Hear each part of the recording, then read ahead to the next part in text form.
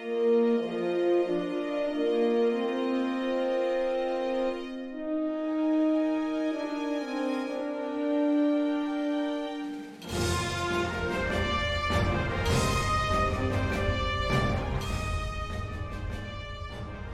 now understand you. Oh, that went quick. Hey, everyone. Hey, you're recording. We are in chapter 3 of Captain's Log. You've been joined us last week for premiering it and talking about it. We know this is the month of July that this is coming out. And so we're happy to talk to you about some of the Easter eggs and teasers and the minds behind crafting this new version of Star Trek Adventures, a solo RPG. I'm Michael Dismuke. I'm a blogger on Continuing Missions, which is the #1 blog site for Star Trek Adventures RPG. I'm also a freelance writer for Star Trek Adventures and had the privilege of working on Captain's Log as a lead writer. We also have with us today Jim Johnson. Hey everybody, Jim Johnson. I'm the project manager and line editor for the Star Trek Adventures RPG, published by Modiphius Entertainment. Lo, these many years now, 7 going on 8. Tons of products, just a great game. Really fortunate and grateful to be here. I'm also the co-host on this here podcast with Michael, 80 plus episodes strong, going on 2 years now, which is a little hard to imagine, but great that we're doing it. And we've got a long runway still ahead of us yet. I know we've got at least 20 episodes planned for more stuff, and we got more products coming all the time. There's new Star Trek coming out all the time. So I think until we just get tired of it, we'll keep going. But for now, anyway, we got more Captain's Log to talk about. So I'm super excited. And we have one of the writers who was involved in Captain's Log with us tonight. Josh, why don't you introduce yourself? Hey, thanks. I'm Josh Allen. I am a freelance writer and contributor to Captain's Log. Mm-hmm. And hopefully more STA stuff as your time allows. Oh, I love it. I know you're crazy busy, but I'll keep pinging you. And I'd love that. Thank you, Jim. Yeah, hopefully our schedules will line up at some point where we can get you to play with us again here real soon. But so. Michael is feeling a teeny bit under the weather, so he's going to try to give me the reins tonight. We'll see how that works out. And I'm not going to hold my breath, but we'll see what happens here. Those of you who've watched the show for a while know that Michael just can't help himself. And even when he's not feeling well, he still finds a way to rise to the occasion and find that second or third or fourth win. It makes me feel so good. Like we talk about Star Trek all the time, but he can't stop talking about it. So here we are. So last time we talked about the first 2 chapters, which was kind of the intro to Star Trek, intro to Star Trek, the society, the franchise, all the things that make the franchise work, what your characters would expect to know in the setting. So, how's technology work? How's the society work? What's the perspective on religion and all that stuff? And now we're actually getting into the real meat of the game part of things, where like if you already know all that stuff that were in this first 2 chapters, fine, great. The introduction tells you if you already know all this stuff, don't worry about it. Skip right to chapter 3. Start building your character. And this is where the real game part of Captain's Log really starts things running, is because obviously this is a solo RPG experience, and in order for you to have a solo RPG experience, you got to have a character. You got to have a alter ego or a tune or a whatever version, whatever thing you want to call that creation that you're creating to live into the Star Trek universe. You need to be building it. So chapter 3 is all about reporting for duty, all about creating your character. And for those of you who are familiar with Star Trek Adventures, this will look very familiar. Those of you who've read either of the core rule books or the Rules Digest and the Player's Guide, a lot of the content in here is going to be very familiar to you. And the reason we put it in here is because it's all really good content that Nathan and Michael and Al and Josh and a bunch of other writers all put together. And we had the opportunity with this book to kind of like take the best of breed and take all those best bits that we've learned over 7 years of developing this game and slap it all together into a new chapter and do a top-down complete rewrite of a lot of this stuff. So I don't mean to say slap it together as in, like a derogatory kind of fashion, but like character generation is character generation is character generation, right? We've done it pretty well on Star Trek Adventures, and we wanted to pull all that good stuff into one place so that a player coming into this game could create a Star Trek Starfleet captain, because it's Captain's Log. That's kind of the conceit, is that you're going to play captain and do your captain thing, and you're going to be in charge of the ship and everything else. But because there is such a wealth of material over the last 7 years, you could play literally any character you want to inhabiting the Star Trek universe. Any species, any role, any ship, any polity. Like, you don't have to play a captain. You don't have to play a Starfleet captain. You can play literally anything. And we try to give you as many tools as possible in this chapter to make that happen.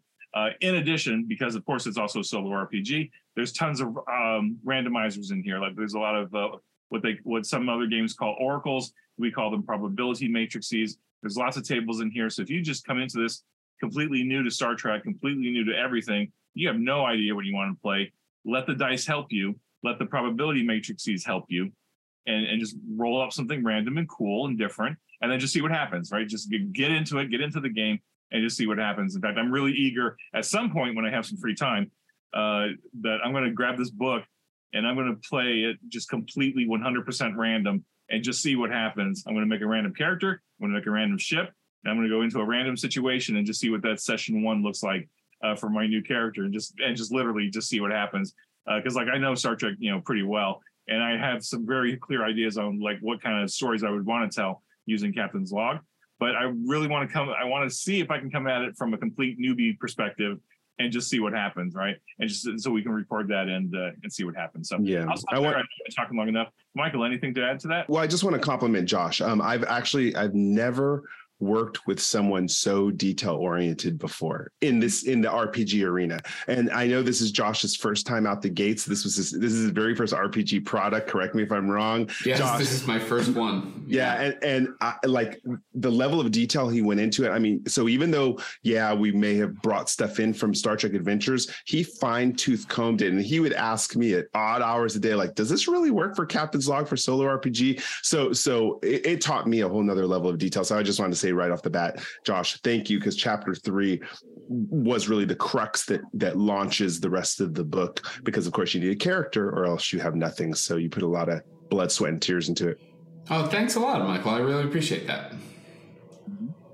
And so I guess we could talk a little bit about the chapter itself, but Josh, I really want to hear your perspective on what Michael just said in terms of like what was your thought process involved in supporting the development of this, in terms of like, you were pulling all those disparate pieces together and analyzing them and evaluating them, and then asking the questions of like what fits, what doesn't fit, does this fit, etc.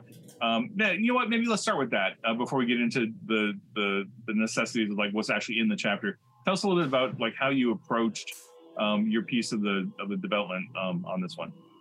Sounds great. There were so many aspects. It seemed so simple at first because the direction that I got from you two was, really just build on what we have. And, the tricorder pack had come out. A lot of this stuff had been gone through. So I think there's been a lot of, refreshes done to the great, life path character creation rule set. And so it was in a very good state. And so on the surface, it could be as easy as really just, taking that content and adapting it for a solo environment where, the voice of the book. So that was one aspect, was take this life path creation and really make it about you. Because when you read the original core rule book, it's really almost written for a game master to then understand what their players are going to be doing if you listen to the voice in the life path. And that makes sense because, as a game master, you're also going to build NPCs. But here, you don't need to build NPCs. You just build yourself as a character. And so I really liked that, change in tone. It really, I think, makes you feel like you're playing a different game when you read Captain's Log. So that on the surface sounded like, okay, this is an easy task. And I just have to change a bunch of pronouns in the text. But there were some other, agendas for this game that I think were, really well oriented towards that solo play and really tailoring it for journaling. So one, for example, was wanting to simplify some of the character elements where it's a little bit more coarse-grained, it's a little bit more narrative-oriented. There are fewer fine-grained, it's still rolling dice, but for example, there aren't challenge dice. So if you fire your phaser, that's just resolved as a task and not as a secondary damage roll. So you don't need damage stats, and in fact, you don't need equipment, etc. So there's a a few elements of the character that are simpler. So that then was maybe the first aspect that, meant there were some changes that the life path had to go through. And again, I love the methodical approach. Like, I learned so much just about your methodical approach about thinking about stuff. I would have skimmed over it, honestly, tell you the truth. And you started breaking it down like you were playing it before it was even created. And I thought those kind of thoughtfulness is what made Chapter 3 such a new read for me. And again, I play this game now, even before it's published. I've been playing it, so it worked for me. Yeah, me too. Actually, that was a really fun thing. I mean, this being, the first role-playing game I've ever worked on, was I tried to get testing it at the earliest possible moment. And I'm an engineer in my day job, and we do a lot of test first, test-driven development. So I really wanted to get in there and be testing, building a character and then taking them for a test drive. So that was a really fun aspect of adapting these rules. But yeah, I mean, I think another aspect of how to sort of collate all this material was that, Jim, you had said pretty early on that you really wanted all of the options that were given to players of, the full, 2D20 multiplayer game to be available to players of Captain's Log. So, for example, all the casts that are available to Klingon characters in the Klingon core rulebook, and then all of the civilian aspects that are introduced in the I think it's the player's guide, that just add this whole area of depth of different kinds of characters that you can build.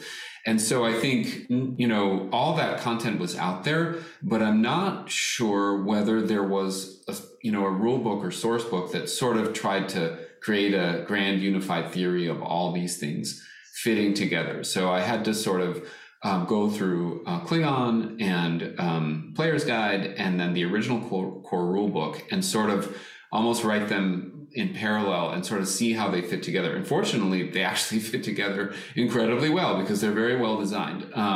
And then I just tried to sort of come up with some terminology that sort of the step where, for example, you are coming up with your upbringing in the life path. Well, that's called a cast in the Klingon, life path, and that is called an aspiration. It's just reimagined as something that you're being drawn towards when you're a civilian character. So I was sort of trying to think, well, what is this called? And I sort of thought that this forms your outlook, maybe an early outlook that you have. And maybe you're going to, diverge from that, or maybe you're going to continue, along the path that's taking you.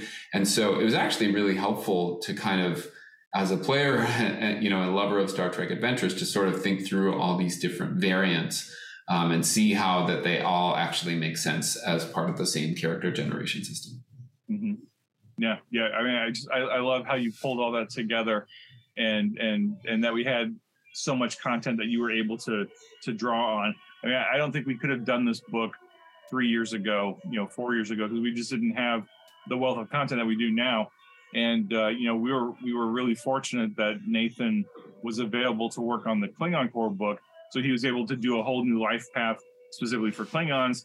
And then he was, when we were developing the player guide and the game master guide, he had room in his schedule to contribute a lot to that as well. So that's where he went into more detail on some of the civilian stuff and some of the other alternate life paths that he had always been thinking about and maybe adapting for other 2D20 games. But he always wanted to bring it back to Star Trek somehow at some point. He just didn't know when. And just in talking to him, we were like, oh, well, we could do this. And so, and then, plus the other writers were working on the Player's Guide and the Game Master Guide. And of course, you came in too, and you got to see all the different pieces that were there and kind of like bring it all into a, like you said, the unified whole. And this is the book. This is like the culmination almost of 7 years of Star Trek Adventures. Not just character development, but just like stuff that we've all been able to kind of like pull together. Although it's, not although, but the interesting thing about it, the interesting wrinkle is that like all the talents that we've developed over the years, just not even a factor, because we decided fairly early on to just omit talents entirely, just to try to streamline the rule set a little bit and try to streamline character generation and really focus in on what you were saying before, focus in on the storytelling.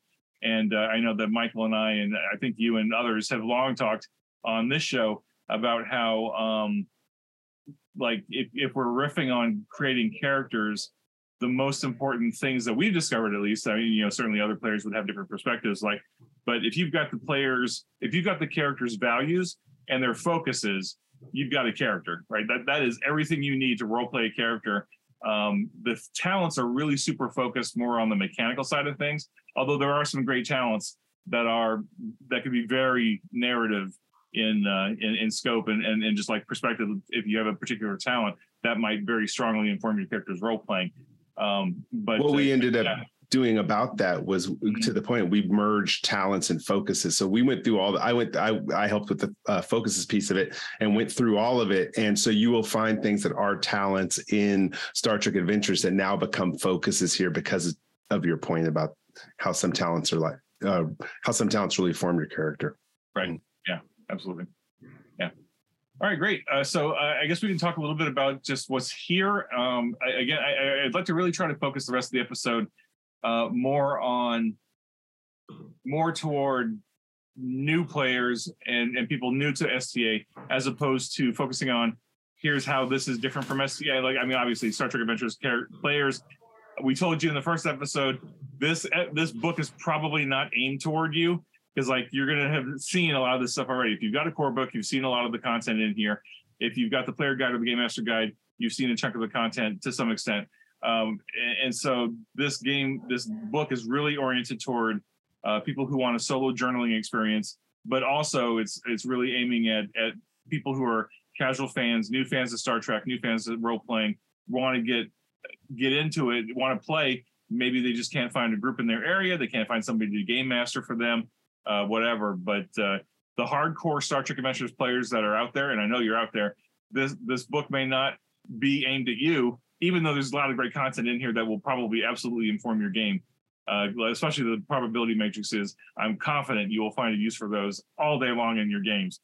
Michael, you look like you have something to say. I only have one pushback because again, I'm living it right now with one of the play testers who started by playing 4 games of Captain's Log, asked to play Star Trek Adventures, and when no one else is available, goes back to playing Captain's Log. That's awesome. So he's transferring his character back and forth. So, and myself, I'm doing the same thing now. So I just want to add that everyone be open-minded about this, because this could be a variation to your Star Trek Adventures game too. Yeah, absolutely. And I think I mentioned in the last episode, like when I was playing a Star Trek Adventures game, I mean, ages ago, when it was just a homebrew system, we didn't have Star Trek Adventures, or we didn't have Last Unicorn Games or Decipher. We would play, and then when we weren't playing, I would just be writing short stories about my character, right? Because I had so much creativity, and I loved the character, and I loved the setting, and I loved the ship we were on in the game we were playing. I just wanted to keep telling more stories, even though my friends couldn't get together at a game every other night, because we didn't have the Discord like asynchronous kind of idea yet. Like, it just didn't exist. Of course, the internet barely existed 30 years ago, right? But like, I'm thinking now, if I were to get into a game and play it consistently, like, I would still be absolutely using Captain's Log to tell more stories with my character when I'm not with the rest of the group, because I can't turn it off, right? Then, like, when you get into a great game and you want to keep telling stories, if you can't get the game master to do some side stuff with you, like some B plots or some subplot scenes or something, this is going to be a great outlet for you to just get more story out and really dig into the character and play with perspectives and angles and stuff. Josh, anything you want to add on that one? I would add something to that, which is, first of all, I love that because I know that there was an objective to make characters compatible, between the games, which it sounds like it's working. So that's great.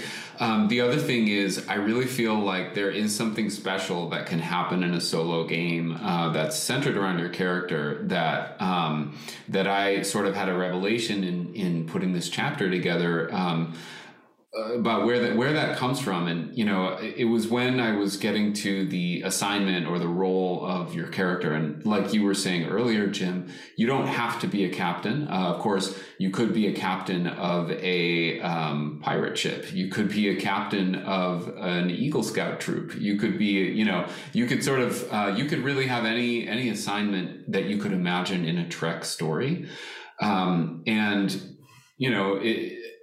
the assignment really, if anything, just completely determines what type of story you're going to tell around this character. Because if you can sort of imagine taking one of your favorite characters who's not a captain from Star Trek and following them around, as if there's a, spin-off show just about them, whether it's the flight controller or whether it's the ship's counselor or whether it is the chief scientist, you're going to have a completely different, almost genre of story than what you would get in an ensemble story that sort of, hits all the beats of a, Starship show or a space station show. And I just think it's so cool. It's sort of like some of the genre experimentation that we see, and with shows like Strange New Worlds that are sort of doing a different genre every episode. You can really use this framework to create stories that just go off in crazy ways. I want to play it because I have so many ideas of what you could do, telling really personal stories in the Trek universe, but really focused on a very different kind of action and character development than what you see in these ensemble shows. Yeah, you saying that reminds me of Sonia Gomez in Starfleet Corps of Engineers. Her development of a character could very well be a captain's log game, that level of game, or even later on when they go to Garak in the novels. I think that they did a Dayton Warder kit, Mac, right that. But Garak's story as Catalan of the Cardassian Empire could totally fit into this game. Exactly.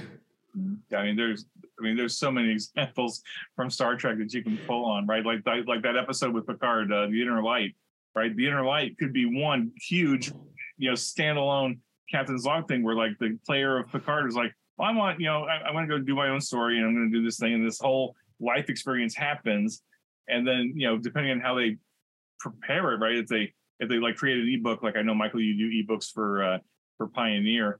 Or if they just do like some Word documents, or just throw it together in a text file or something, they can share that with the other players at the game. And if those players are invested in each other, which ideally they would be, maybe they'll read it and they say, "Oh, that was a really interesting experience and story you had," and then that can inform your campaign, right? That can add more texture and details for your campaign. God, or not, that's fine too. You just gave me an idea that people could do when they're doing their career events. They could go into solo RPG to define that career event even more, and then go ahead and bring it back into Star Trek Adventures. Oh, yeah, absolutely. I mean, or of course, now we're getting off the topic a little bit. I knew this would happen, but it's okay because Josh, I want you back because at some point we're going to talk about how you can combine Captain's Log with any of the other backlist of our products, and like what kind of interesting combinations do you get when you combine Captain's Log with the Lower Decks book or Captain's Log with the Discovery book? It gets into that tone where you were talking about, where how you can do any given Captain's Log session and have a completely different genre, completely different tone, completely different angle and perspective and stuff. So yeah, I'd love to get you back to talk about that. But no, Michael, you're absolutely right. In fact, I was just literally thinking about this, partly because we had that conversation with the Pioneer crew just recently. If a given player is going to miss a session or several sessions, or is going to be on vacation for a few weeks or whatever, and the rest of the crew's off doing their thing, the player could say, "Oh, well, I was at the academy doing advanced tactical training," or some BS like that.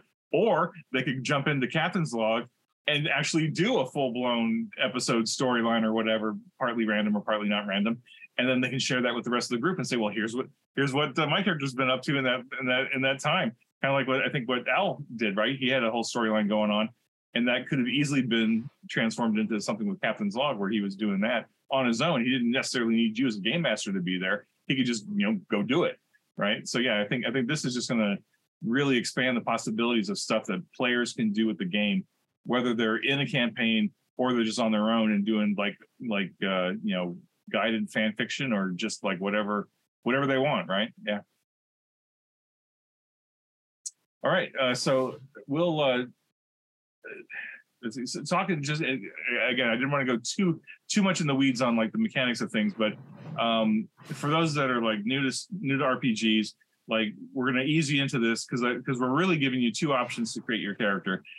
And what I really appreciate about what you two did with this creating the character was like you actually put a timestamp on the two different modes of creating a character. There's the full blown life path which is, you know, soup to nuts. Here's your character from the beginning of their life, basically, to where they are in their career, where you're starting the game, whether they're a captain or the chief medical officer or a head civilian, whatever, scientist, whatever that character is at the start of the game. You're doing their full life path, everything that makes them from their home world, their early life, their academy training or their college, or how do they learn to do what they do, some career events, and then where they're starting. So you can do that full blown life path.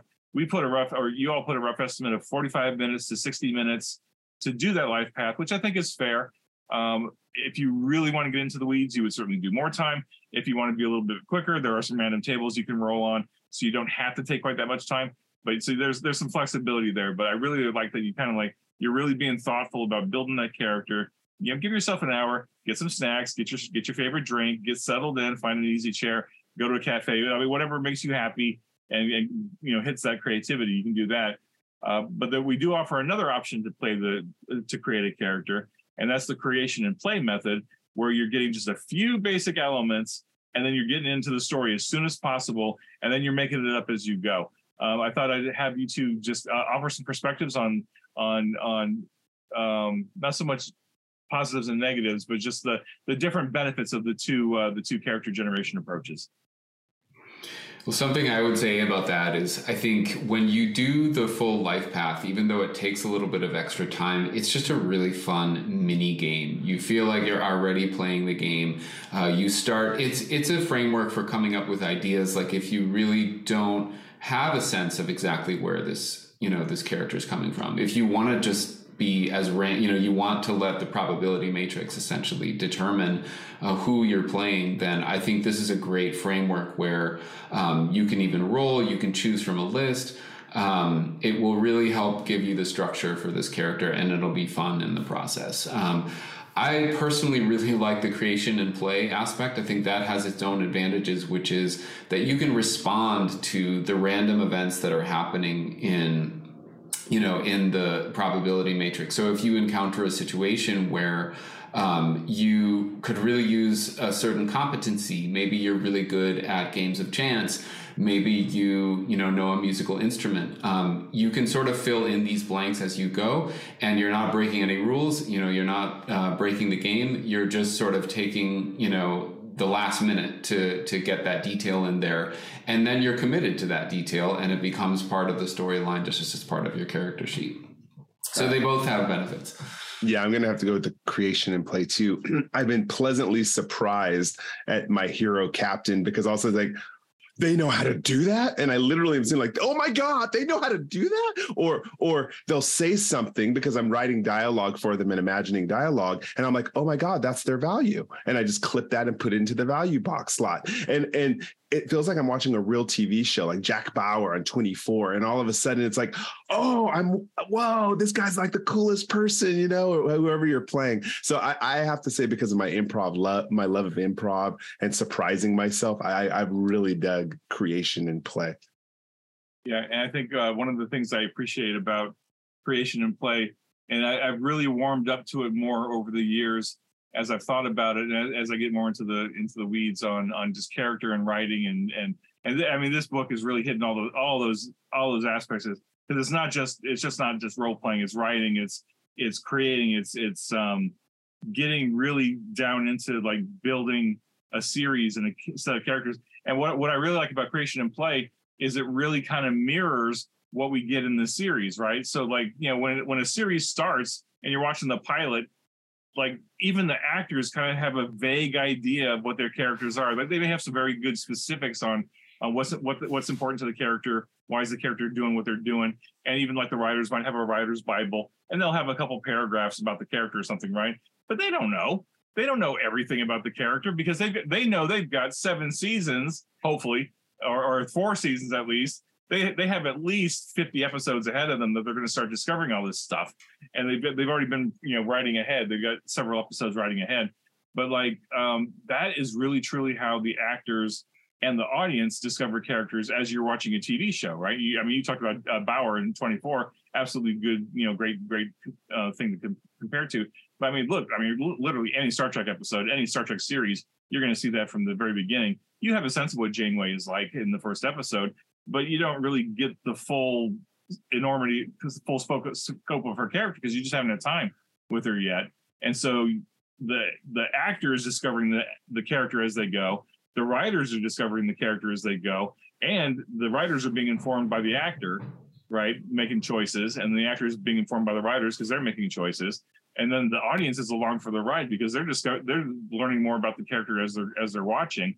And so as a player of this game, not only are you like the director and the producers and the writers, but you're also the actor and the audience, right? Because especially when you bring in the random element, right, the probability matrices, you may not always know what your character is going to do. You might have a sense of how they might react to something, but if you're not sure, then roll on that 50-50 probability matrix and see which way they'll lean, and then some new event will come up, and you can roll on the random table for that, and you'll discover, like, this whole thing will unspool in front of you, just like like you were to pull up an episode of Discovery, or here we are.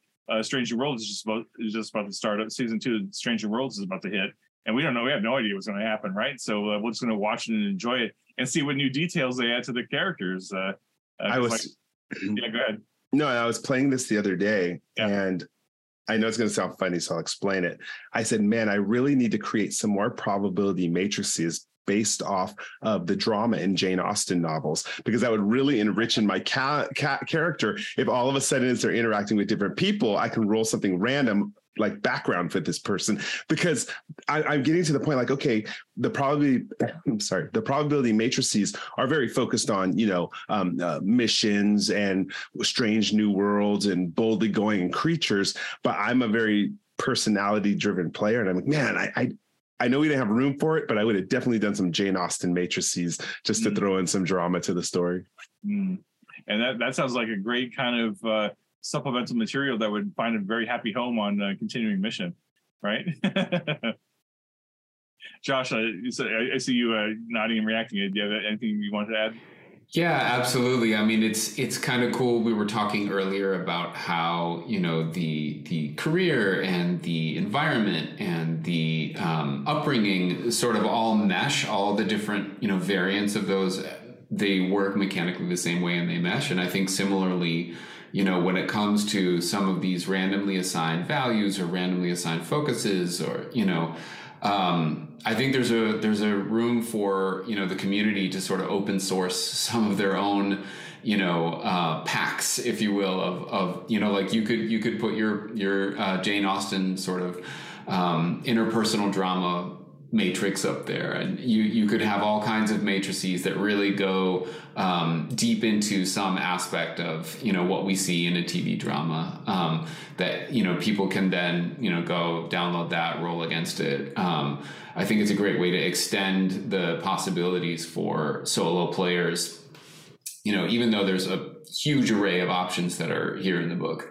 Yeah I mean, I know that we just didn't possibly have enough space or page count to go into like species focused probability charts, like a whole. We could do a whole slate of Klingon stuff, a whole slate of Romulan stuff, Cardassian, Bajoran, et cetera, because all those different species are going to approach life in very different ways and have very different perspectives on things, and may have different situations thrown at them that you can roll on. So I could see all kinds of possibilities for that, in terms of like if someone wants to take on a bunch of fan-made content all about Ferengi or all about Pakleds. Maybe I'll do some Pakled stuff at some point.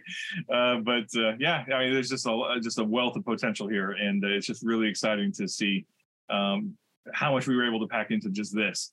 Right? I mean, you guys did a great job with this chapter. So I want to go back just a little bit. So again, so fans new to the game, all characters are going to have 6 attributes, which is like their physical, mental components. And then there are 6 disciplines. The 6 disciplines are tied to the 6 elements of Star Trek that you know and love: command, con, science, engineering, medical, and tactical, security. And so you got 6 attributes, 6 disciplines. You add those together to attempt and complete tasks. But in terms of character generation, you assign values to those 12 things, and then you pick 6 focuses, or you roll randomly for 6 focuses, assuming you're doing the life path. If you're doing creation and play, I think you pick 1 or maybe 2. I'd have to look at the rules again. But you're really just getting the basics just enough to get started, and then you can add as you go. Which I love that concept because it's like that episode of Strange New Worlds where we were happily watching along, and all of a sudden we discovered that Una is an Illyrian. Right? Had no idea that was coming. It's like even in the next gen is a good example where someone is doing something that they'd never done before. And it's like, oh, I didn't know they had that ability. And then maybe they'll touch on it a couple times in the future episode, or they'll, as is often the want, they'll promptly forget about it. And you'll be like, well, wait a minute, 6 episodes ago, they were doing such and such a thing. Why didn't they do that? And it's like, well, if you're playing Captain's Log, they respect, right? They swapped out that focus for something else, and that's why they can't do it later. Then it's like, oh, okay, that's the way to kind of get around that. But a lot of ways you can play with it. So focuses, of course, we really wanted to give players a lot of tools to play with. So we add, instead of just kind of encouraging you, like in the regular STA core books, we offer some lists of sample values, but we really kind of like encourage people to use their creativity to come up with a focus that seems relevant to command or to con or to engineering or something. And in this book, we wanted to add that randomizer table to give you a little bit of help. So maybe if you don't really know the setting that well, you may kind of be like, well, I don't even know what a security focus would look like, or like an engineering focus would look like. So we give you some tables that you can roll some dice on and just kind of like help you out and give you some ideas. Either apply them to your character or just use them as idea generators. There's a lot of stuff in here. I think all the discipline focus tables are 39 options, right? Yeah. So yeah. And this is the compilation. This is right now the compilation of all the work and all the books that we were talking about before. Player's Guide, Core, Klingon. This is all compiled into one spot. So I thought that this is a great tool that again could apply anywhere. But a lot of work that Josh put all those pieces together to get into smooth life path creator. Yeah, and then we give the values a similar treatment. Unfortunately, it was really, really hard to do some of the layout on this. And unfortunately, when you get into layout, there are certain sacrifices you have to make. And so originally we had a values table, like a random values table that was, I think, 40 or maybe even 60 options long, and we had to cut it down. And I didn't want to cut it completely because I know that values is probably the number one thing that players in STA have the most difficulty with. Even though we try to offer advice online on the blogs and in the player's guide and in the core books, values seems to be one of those tricky things that people just don't quite have their head wrapped around.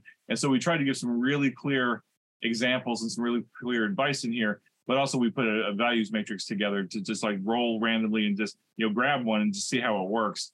And hopefully that'll help spark some ideas, spark some energy. And then, like Michael said, as you get into it and you're writing your dialogue and you're writing your story, maybe you'll look at something and go, "Oh, wait a minute, that's the character saying that something that's important to them. Let me pull that out. That's their value right there." And in fact, I've long said, and I know Nathan has said this too, in character generation, if you're watching the show, the characters will often tell you in dialogue what they believe or what's important to them.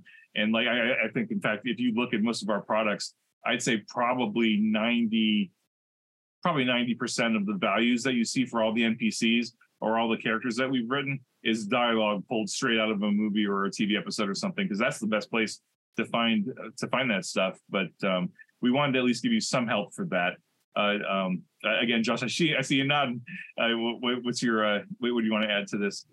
Yeah, I think that the open-ended nature of focuses and values is one of the most powerful and fun aspects of this game. And it's just so great that you don't have to start, just coming up with this stuff on your own. So having those tables, I think, just really shows you, it gives you a sense of what a value should look like.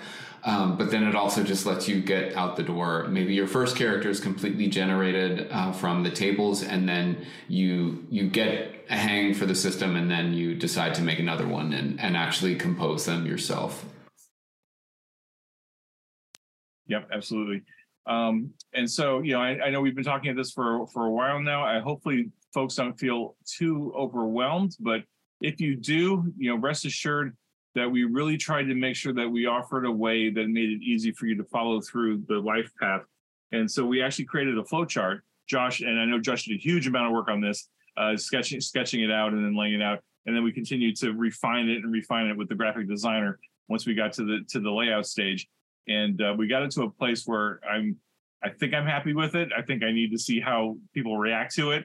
Even looking at it in its final form, I'm like, I wish we had moved some things around a little differently, but we really wanted to show at a glance, like step 1, step 2, step 3, very clear progression, and just to help players, visualize where they are in the life path and what they need to be thinking about without a lot of additional explanatory text built around it, because it was just like one simple flow chart, very clear, easy to understand. Look at it. Okay, I'm on this step. Here's where I got to go. Boom, I'm done. I want to give some background on Josh on this. One of the reasons I dragged Josh into this project, because again, he had never done anything Star Trek Adventures before freelance writing for RPG. He plays with me in our game. What attracted me to Josh in the first place is I'm aware that he actually plays Star Trek Adventures with his kids. And he used to post... You didn't do it on continuing missions. I would see it somewhere. You would post these little drawings of charts that he did so that his kids could visually understand the rules of the game.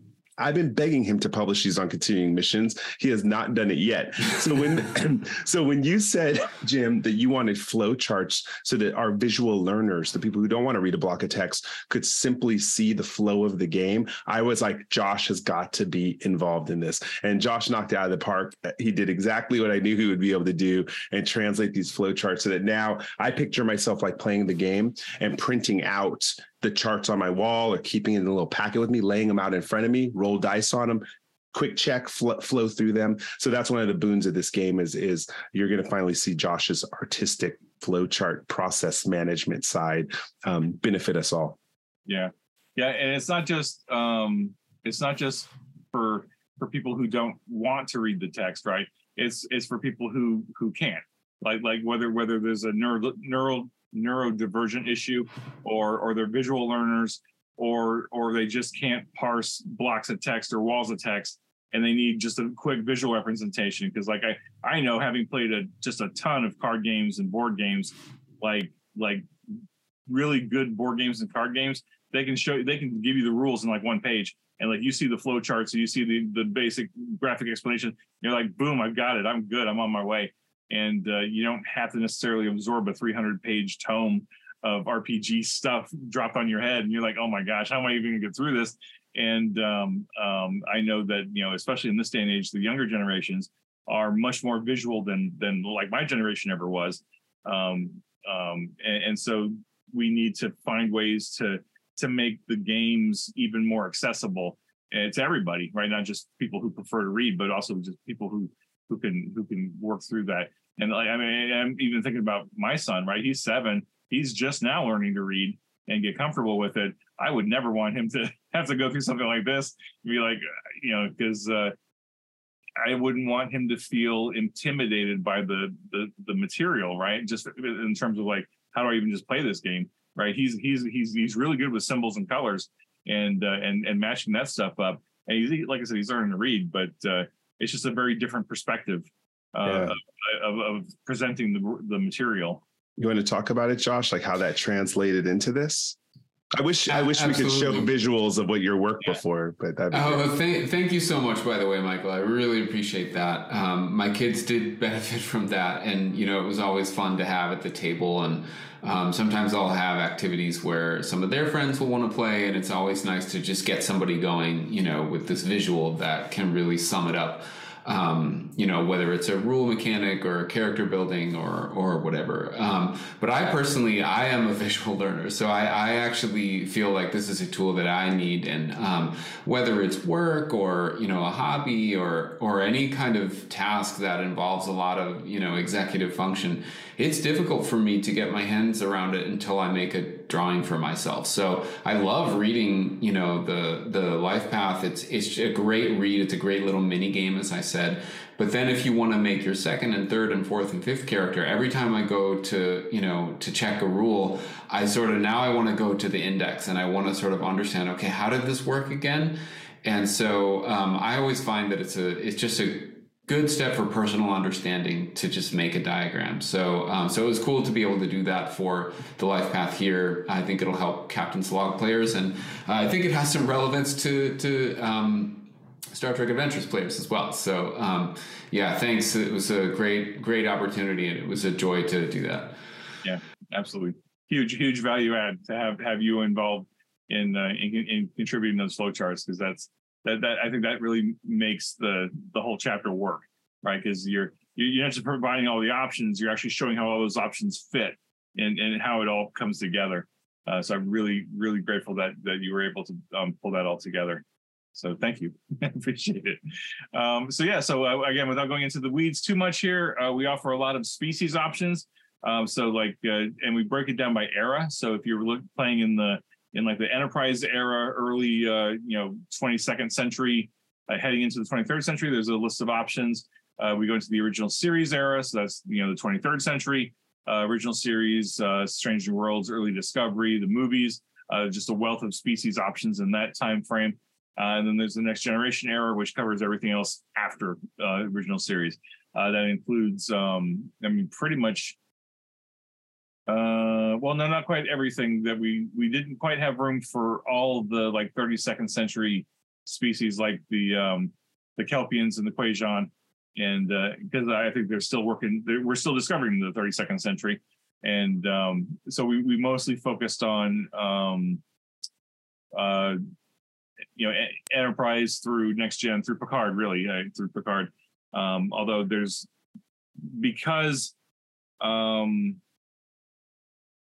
because we did decide to remove talents for the most part from this version of the game, it would be a very light lift for you to create a Quajon or a Kelpian. You could reference a STA book, or you could reference the handy dandy STA character builder app that BC Holmes is doing such a fabulous job of maintaining. Because all you would need for the species are their attribute modifiers and the description, right? And you're up and running. But we do offer, I think at least 60 or 70 different species in here. It's quite a large chunk. In fact, there's some species in here that we have not gotten to yet in Star Trek Adventures. So those of you who've been paying attention may be excited to see that. But then, of course, if you're new to Star Trek Adventures, then this will all be new to you anyway. Yeah, we snuck a Doppler in from Lower Decks. Yeah, we got the Dupplers in here. We got Hortas. And a couple other, I think there's a couple other ones that we've snuck in here that have not appeared in a STA product as yet. So I think that would be really interesting to see how fans react to that. So, Josh, anything you want to add on species? Just to say, there's always in Star Trek Adventures been, some guidance about how to make your own species. But I think with the simpler rule set here, this is actually a great, this might be a great framework to make your own species. And, maybe it's a species that is just entering the Federation for the very first time. Nobody knows what they're like and who they are, and you're completely defining that. And I think we were able to distill down, what that would look like in terms of what attributes do you need to, what bonuses do you need to come up with, how to structure that. So it should be a very simple task if that's something that players want to do. Yeah, absolutely. And for those gamers who have played STA or people new to STA and to Captain's Log who might want more options, the species that have been presented in other products could very easily be ported over here. So like the 4 original species that we included in the Shackleton book, those 4 original species are not in here, but it would take very little effort to bring them right into Captain's Log, because you've already got all the information you need in the Shackleton book. That's true for a lot of the other species. But we also offer some sidebars in here about creating unusual or unique characters, creating mixed species. Of course, mixed species are very common in Star Trek. So you might be, half human, half Vulcan, half Klingon, half whatever. You can mix and match as you see fit and create all kinds of amazing permutations and combinations, because That's Star Trek, right? That's IDIC. That's infinite diversity, infinite combinations. Do literally anything your imagination can desire. Get weird, right? Get weird and creative, because no one's going to stop you and no one's going to tell you that you're doing it wrong. So if you have a hankering to play a, I don't know, a half Saurian, half Pac-Led, do it, right? Go for it. And then tell us the story and then share it so we can read it and find out what amazing things you do. Anyway, so from there, we go into a lot of different elements of the life path. We got your environment, your upbringing, your outlook, casts, if you choose to do casts similar to Klingons.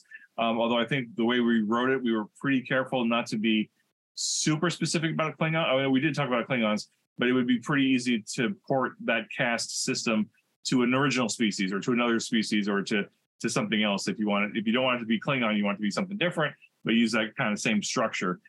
Easy to do that. Lots of tables, lots of advice in there on that. And I'm glossing over this, guys. Stop me if you want to go into a little bit more detail on some of this stuff. Education, whether you went to a Starfleet Academy or somewhere else. Starfleet Academy is not the only place in town. If you're a civilian, there's other places you might have gone. If you're not even in the Federation, there's other places you would have gone that might have given you a equivalent experience to the Academy, but maybe you just reword it, reframe it, whatever. That's fairly easy to do as well. Allied military training is an option, et cetera, et cetera. Again, this is a great cheat sheet combining all those different books that have been published so far. You could definitely use this as the basis to roll up your STA character if you just want it all in one place. There is the value to that. Yep. And then we talked a little bit about career events. So, as you continue to go through the life path, you want to come up with a couple of different events that your character has experienced prior to you starting. This is something that you can do to just help fill out your character sheet and to add more nuance and more detail to what your character is and what makes them who they are. And then some final touches, in terms of like rank, name, pronouns, their role on the ship or their role on the station, whatever it is they do. Like what is their thing? What is their job? How are they contributing to the setting, to the universe around them? And that covers the character generation in general. We also offer some advice on, again, creation and play, which is it seems to be very popular among the three of us. I think it's a great approach because it doesn't take that long to kind of throw it together, and that's probably the fastest way to just get into the game and start playing is creation and play. Basically it's choose your name, your rank, your attributes, pick two of your assign ratings to two of your disciplines, and just get started. Just jump in, go. Just start having fun, get playing. Anything y'all want to add on those elements of character generation, whether it's the life path or creation and play? I would just say that the life path is super fun. Just thinking through it again, it makes me want to make another character. Things like the career events really have great content about, it's very stimulating because each attribute, each value, each element that you add to your sheet is meaningful. It comes from something that you're deciding about their story.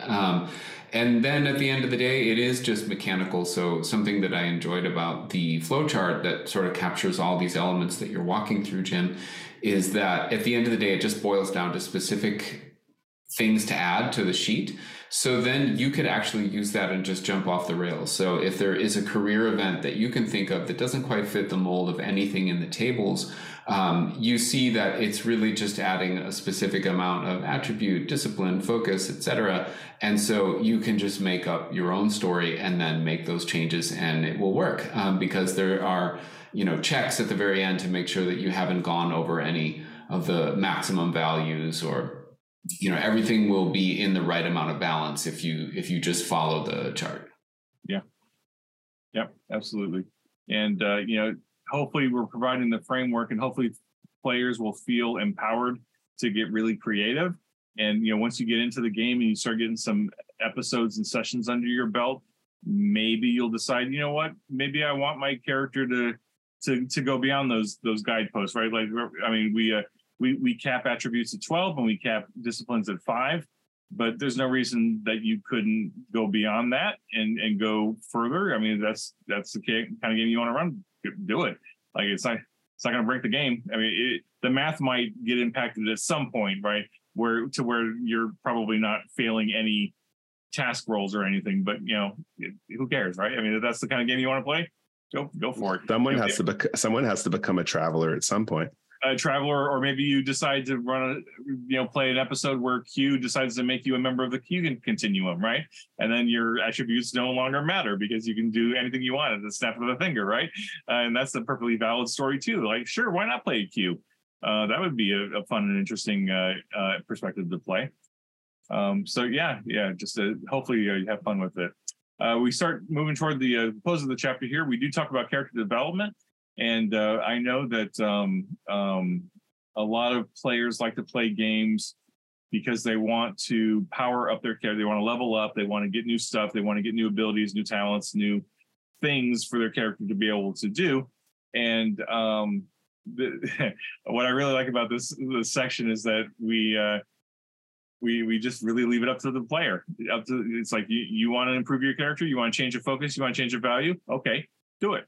Do whatever you want. You choose when you get a milestone. Is it at the end of the episode? Is it at the middle of some other episode? Like whatever. It's not like you're going to gain X experience points at the end of this session, or you have to do XYZ things, or you have to kill X number of Klingons or you have to defeat, not kill necessarily, but you have to defeat X number of Klingons to get enough experience points to level up or whatever. But go ahead, Michael. Yeah, I was going to say, and for people who in character development who this is a very brief explanation about how to work milestones. Chapter 6 does get more into the hero's journey. So it kind of teaches you like, oh, I want my character to hurt. I want my character to change. I want them to grow. I want them to love. So just understand that this is a real quick, okay, how you can work milestones into a game, but really it's about character growth. Yeah. And character growth is something character growth in this kind of a game is not something that's going to be represented by mechanics or by numbers on a page, because you just can't. It just like you look at somebody's life experiences, you can't distill that down into some numbers on a page, right? In my opinion, anyway. I don't know how you guys feel about it, but from a purely game perspective, like milestones is where you can change the aspects of your character. You can increase their numbers, you can decrease their numbers, change the focuses, change the values. That's a milestone. We're leaving it up to you to decide when you get a milestone. There's nothing in the game that says you will earn a milestone when XYZ happens. In Captain's Log specifically. Now in STA, a little different, but in this game specifically, it's entirely up to you. Michael, you're absolutely right. Later chapters talk about the hero's journey and things you should be thinking about as you're building out that narrative. But that's this is just getting into the character development part. Josh, anything you want to add on character development? Yeah, just to say that, in Star Trek Adventures, there's this thing called a Spotlight milestone, which is awarded, not based on mechanics, but really just based on the drama and what the group collectively, feels was, a key moment for a character. And I think it's almost like they're all Spotlight milestones in Captain's Log, because you really are playing through your story and deciding when your character has made that leap forward. And so it is sort of, in spirit, kind of aligned with what's happening in STA as well. Mm-hmm.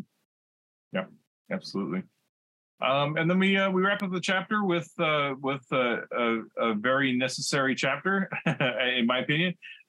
Maybe not necessarily for some people, but for those of you who are playing Star Trek Adventures and might want to give Captain's Log a try with your same character, we give you some conversion options. So how do you take your existing STA character and bring them into Captain's Log, and then going the other direction?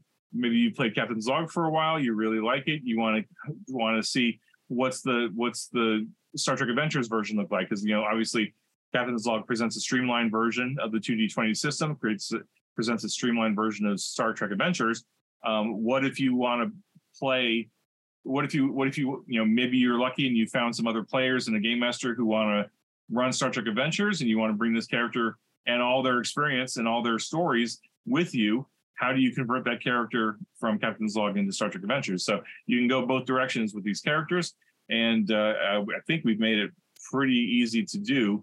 Michael, what's your thoughts? Yeah, when I wrote this chapter, it was about porting characters. So I imagine like, wow, can you port a character in and out of these different games? Could somebody take their character to Gen Con, sit at a table and have this rich character that they could play in a one shot. And then it kind of got solidified a couple of weeks ago. We interviewed Dr. Erin McDonald, and she said that she always plays the same character. She just ports it into whatever game. And I was like, oh, that kind of matches up here. So here's the mechanic for doing that porting back and forth. And then there's some thought-provoking questions that a game master can make sure to ask so that they are able to blend you into their story. So the last session 0.1 is what it's called. And it just focuses on making sure that you don't go in with too much, conflict to whatever they're going on in their game. But definitely portability is something that's going to be new as a mechanic, really, for Star Trek Adventures. Yeah. Josh, anything to add to that? Yeah, I mean, I think it's because the characters are fundamentally compatible. I think it's a pretty simple mechanic. I don't think there's math involved. I think it's just a question of which elements are relevant in which setting. And then I really liked that section on, the advice of bringing your character. It's just the same as bringing your character to a new table in any role-playing game, and maybe even more so for Captain's Log, because there are these open-ended focuses and values they could be sweeping. You could be hyper competent at everything, focus everything, right? I mean, if you're running a solo game and you do reach that Q or Traveler level, you might want to make sure that it gets into balance with, what the rest of the table is doing when you bring this to a group. So just really to sort that out with your new game master and group. Changing some of the values as necessary is I think, going to be a key step. Yeah, cool. Excellent. Yeah, so that is chapter 3 in its essence. We've covered, I think, pretty much everything. The only thing I'd want to add is that not only is this chapter useful for creating your character, whether you're going through the life path or creation and play, but as you're playing through Captain's Log and you're playing through your episodes and your sessions, if you if your story leads you to an important non-player character or an important character that you're facing off, and you want to delve into a little bit more on that character, it's like, what is this character? What's important to them? Who are they, and how can I continue to fold them into my story? You could easily use a lot of the elements of this chapter, especially the probability matrices and the random tables, to come up with a species and to come up with some of their outlook and their perspectives and their backstory. And you can add all that in as additional detail to your story. So not only are you creating your character, you can use this chapter to flesh out other characters that will inhabit your stories. Because, of course, we know with all the different Star Trek movies and television shows out there, it's not just one character, right? There's usually an ensemble cast that are the main characters. And then there's a huge assortment of supporting characters, especially with DS9 or Discovery. There's a lot of supporting characters that make regular reappearances that you can fold in here. And sure, why not take an opportunity to flesh them out a little more detail, depending on how far into the weeds you want to go. In fact, I could easily see where, if you get into this enough, maybe you play a whole bunch of sessions with your character, and you're like, you know what, I'm going to take a break and I want to go explore this adversary or this key NPC who keeps popping up somehow, this like Cyrano Jones type of character, like what's going on with them? And maybe I'll do a couple of Captain's Log sessions with that character and just kind of flesh them out a little bit more. And now you're just adding even more texture and detail to your ongoing saga, as it were. So yeah, don't be afraid to use these tools in other ways once you've built your character and you started playing, into the game. Yeah, I love that you said that, Jim, because solo RPG does not mean you are playing one solo character. It means you're playing RPG alone. And I used to, when I used to play the superhero genres, I used to roll up entire teams and solo RPG by myself, battles between teams of superheroes. So with that concept too, you could do your entire bridge crew here. There's nothing stopping you from doing that. In fact, I watched quite a few solo RPGers on YouTube, and yeah, they have full character sets. And they're just playing by themselves and rolling dice. So don't limit ourselves to thinking you only get to play the captain. Yeah, Michael, it's fun. Indulge me in a brief digression. We'll have to talk about, maybe in a future episode, we'll have to talk about the comparison of superhero teams to bridge crews, right? Because I think there's a connection there that we haven't, that I just haven't been thinking about. But Yeah, there were plenty of times when Marvel Superheroes, the TSR one, was really big in my world, and I would spend hours just creating new characters and teams. And what I really liked about Marvel Superheroes is they had a template, like a male template and a female template of the character outline, right? That you could trace over. That's right. Like draw your own costumes and stuff. And so I would spend a lot of time when I wasn't at school or I wasn't playing with my friends, just creating characters, just creating new characters, new teams. And I would have my tracing paper, and I would be tracing, oh, this team has 3 guys and 2 women or whatever. Mm-hmm. And I would just start. So not only was I creating the characters statistically, right, but I was also drawing them out. And of course, it was just a great way to just creatively come up with new characters and new situations and new possibilities and stuff. And you can absolutely do that now with Star Trek, especially because there's some great graphical token creators, character creators out there. I know there are a handful of different people have created them, where you can use the tools in the book to create your character on a page mechanically, but then go create a visual, right? And now you've got all kinds of stuff, and now you can do your whole bridge crew like that if you wanted to, and or if you're like playing a department head, you could create your department, like your engineering department. Here's all the NPCs, here's all the junior officers, here's your enlisted crew, etc., and do all kinds of cool stuff with it. Josh, any other color you want to add to our digression here before we wrap it up? No, it's great. We beat it to death here.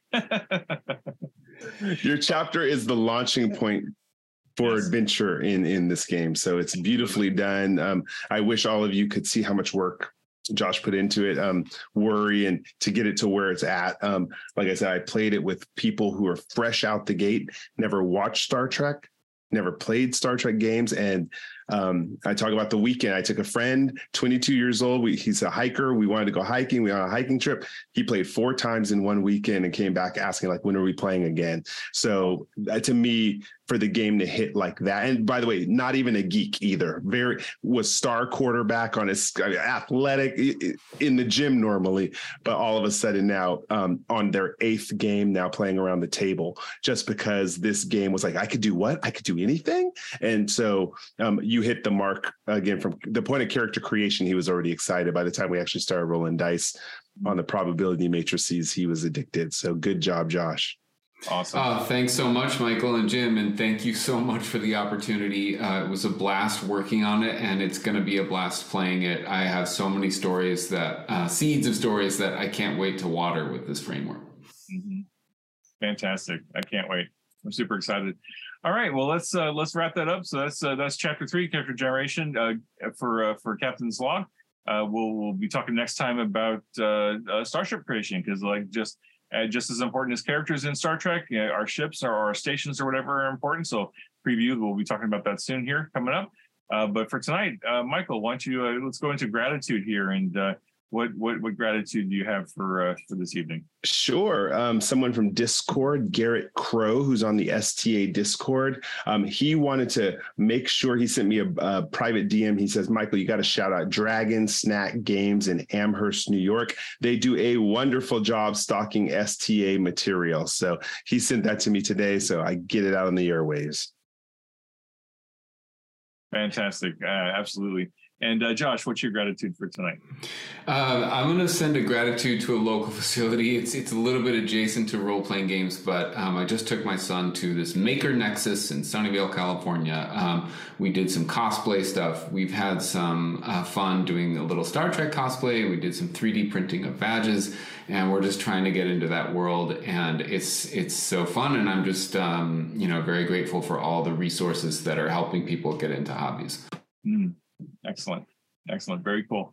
And so for my gratitude, I have 2 gratitudes tonight. The first one is going to be completely not related to Star Trek specifically, but because we are now mid-June and schools all around the country, probably all around the world, are wrapping up their semester here. By and large, I want to say thank you to all the educators out there, no matter where you are, whether you're a teacher or a homeschooler or whatever variety of educator you are. Thank you for everything that you do, all that hard work that you put in that is often not seen. You are appreciated and you are loved. Thank you for everything you do. I hope you get a well-deserved break before the next semester starts. So thank you to all the educators out there, the ones that have touched my life, the ones that touch my son's life, the ones that touch all the other people's lives out there. I think I was actually having a conversation with my son today, and we were reflecting on how important it is to have good educators in your life who are passionate about what they do and what they teach, because I've had, great experiences. I've had terrible experiences. And I think looking back, like some of those terrible experiences really kind of shaped my direction to some cases, where if I had had somebody more passionate about certain things, I may have gone a different direction. But educators, if you find a good educator, they're worth their weight in gold. So, pamper them, embrace them, give them everything they need, because they're doing great work. So thank you, educators. And then also, I want to thank you to all the Star Trek fans, all the Star Trek Adventures fans, all the Star Trek fans. Thank you so much for being here with us for 7 years and more. And we couldn't possibly do this game without you. We wouldn't still be doing it without you. Thank you for being so supportive of each other as well. I see it every week. We get new gamers coming into all the different forums and social media groups and whatnot. And I see how supportive you are of each other. And that you're willing to answer the same questions over and over again is just inspiring, because invariably we'll get new players into the game every week and they'll say, I am overwhelmed. There's so much Star Trek Adventure stuff. Where do I even start? I'm like, what do I do? And I always see fans taking it upon themselves to support each other. So thank you. It's a sign of a healthy game. I think this is a great fan base. I'm very grateful for all of you every day. And I try to make sure I say it every time we have an episode so I don't forget. So thank you, everybody. Michael, let's wrap it up here. I think this is a great episode. Thank you, Josh, for being here. Definitely. Really appreciate you. Really all right. Thanks to you guys. We'll let the conversation continue. IDIC. Yep. Live long and prosper. Be safe. Be well. We'll talk to you all next time.